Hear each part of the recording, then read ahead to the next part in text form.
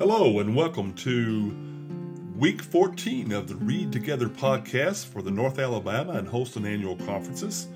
This is the week of Lenten 5 and April 3rd through the 9th.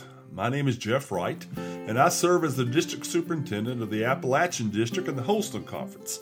So I'm glad to be here with you today to share some thoughts on our readings. And our readings this week are from Mark 7 through 8, Exodus 1 through 4, 1 Samuel 16 through 20, Psalms 39 through 41, Job 27 through 28, Jeremiah 7 through 11, and 1 Corinthians 11 through 12. The Exodus passage is really interesting. It's our scene where the Israelites are in bondage. A new king has ascended. He's issued the edict to kill all the male babies. So we get the story of Moses' birth and of God's call then on Moses' life. In 1 Samuel 16 through 20, we get that David is anointed king. We have the story of David and Goliath. We have the friendship between Jonathan and David. We have Saul's attempts to kill David. And the friendship of Jonathan and David works against Saul's plan to kill David. In Psalm 39 through 14, we hear David's prayers of wisdom and forgiveness, thanksgiving for deliverance, and then a plea for help, a plea for healing, but also an assurance of God's help. In Jeremiah, we pick up the story as Jeremiah continues to prophesy God's judgment on the nation. He mourns for the people. It seems that idolatry is the central issue, and both Israel and Judah have broken the covenant, and there's a coming exile. In Job 27 through 28, Job continues to maintain his integrity while his friends continue to question him. Job complains, but he doesn't question God or lose trust. And then in 1 Corinthians, the passage that we look at, 11 through 12, of course, is Paul's teaching about the Lord's Supper, and then he begins to teach about spiritual gifts and the unity of the body. And we start the week with Mark 7 through 8, and that's the one I really want to focus on in our time together today. This is the one that really spoke to me. We find that Jesus is talking about the traditions of the elders. There's the Syrophoenician woman's faith that helps her find healing. Jesus cures a deaf man. He feeds the 4,000. The blind man is cured at Bethesda. And Peter's declaration about Jesus being the Messiah, the Son of God. And then Jesus predicts his death. But it's really the first part of chapter 7 that caught my attention. The Pharisees get on to Jesus because his disciples are eating with defiled hands, which, as we know, was against the tradition of the elders. And we find that in verses 4 through 5, where we find these words. Thus, observing the traditions of the elders, they do not eat anything from the market unless they wash it. And so there are many other traditions they observe, the washing of pots, cups, and bronze kettles. So the Pharisees and the scribes ask him, why do your disciples not live according to the tradition of the elders, but eat with defiled hands? And that leads to the discussion about there's nothing outside the body that can come into the body and defile it in a physical manner.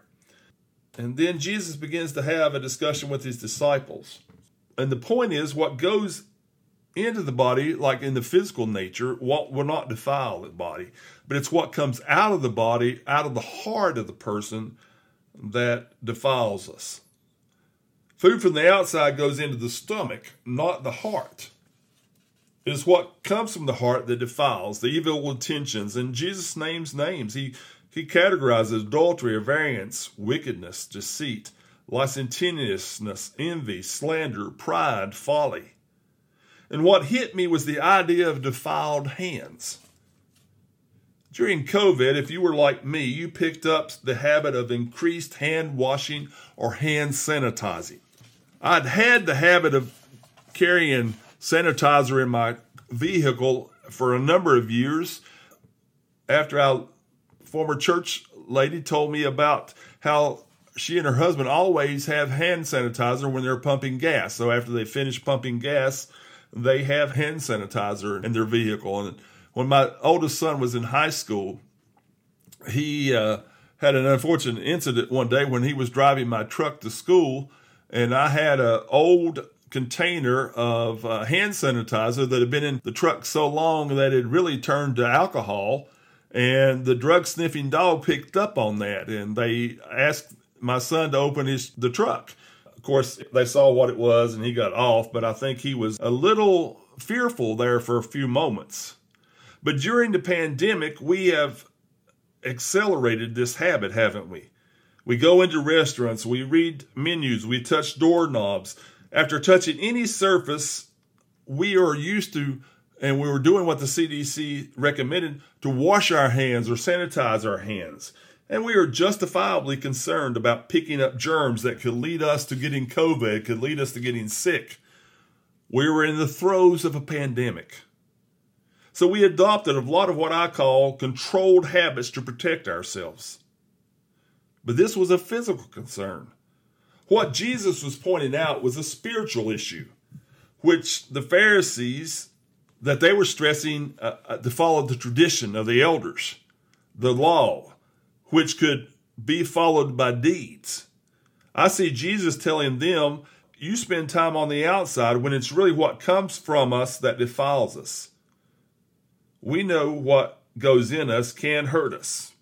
I know that because I love to eat. And if you could see me, you could readily have proof that I like to eat, and I do eat a lot. I know I need to do better, but the truth is, it does affect my physical heart. But what Jesus is talking about here is the spiritual heart, not our physical heart. Eating with dirty hands will not affect our spiritual heart. Most of us did that as children, didn't we?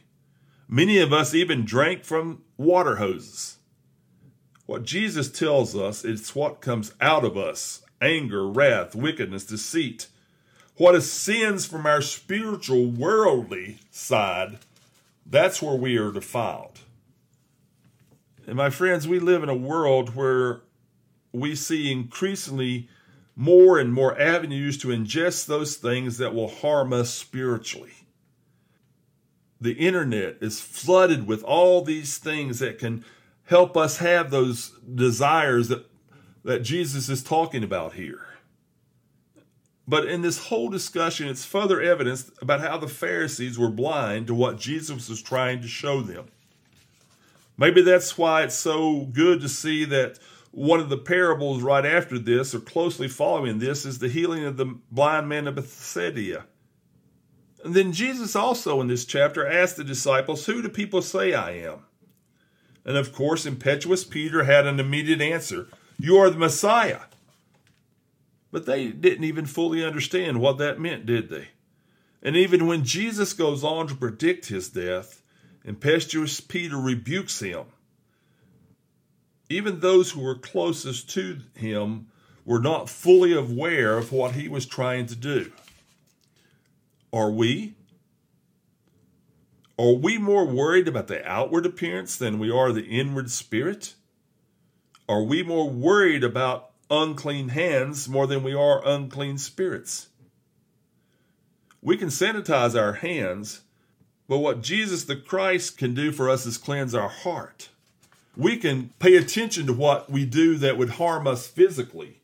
We can pay attention to what would harm us as far as getting germs or maybe getting a disease or COVID. But do we pay as much attention to what goes on in our hearts and what comes out of our hearts? It's out of our hearts that we defile ourselves with our anger, our wrath, our judgment of people. What Jesus teaches us, I believe here, is to pay attention to our unclean spirits that are in our heart. That's what defiles us. Those things that can harm our hearts, our spirits. It's not our unclean physical hands. It's not that we picked up a germ here or there. It's that we don't pay attention to what's on the inside as much as we pay attention to what's on the outside. Let us pray. Gracious and loving and forgiving God, thank you for the gift of your Son, Jesus Christ.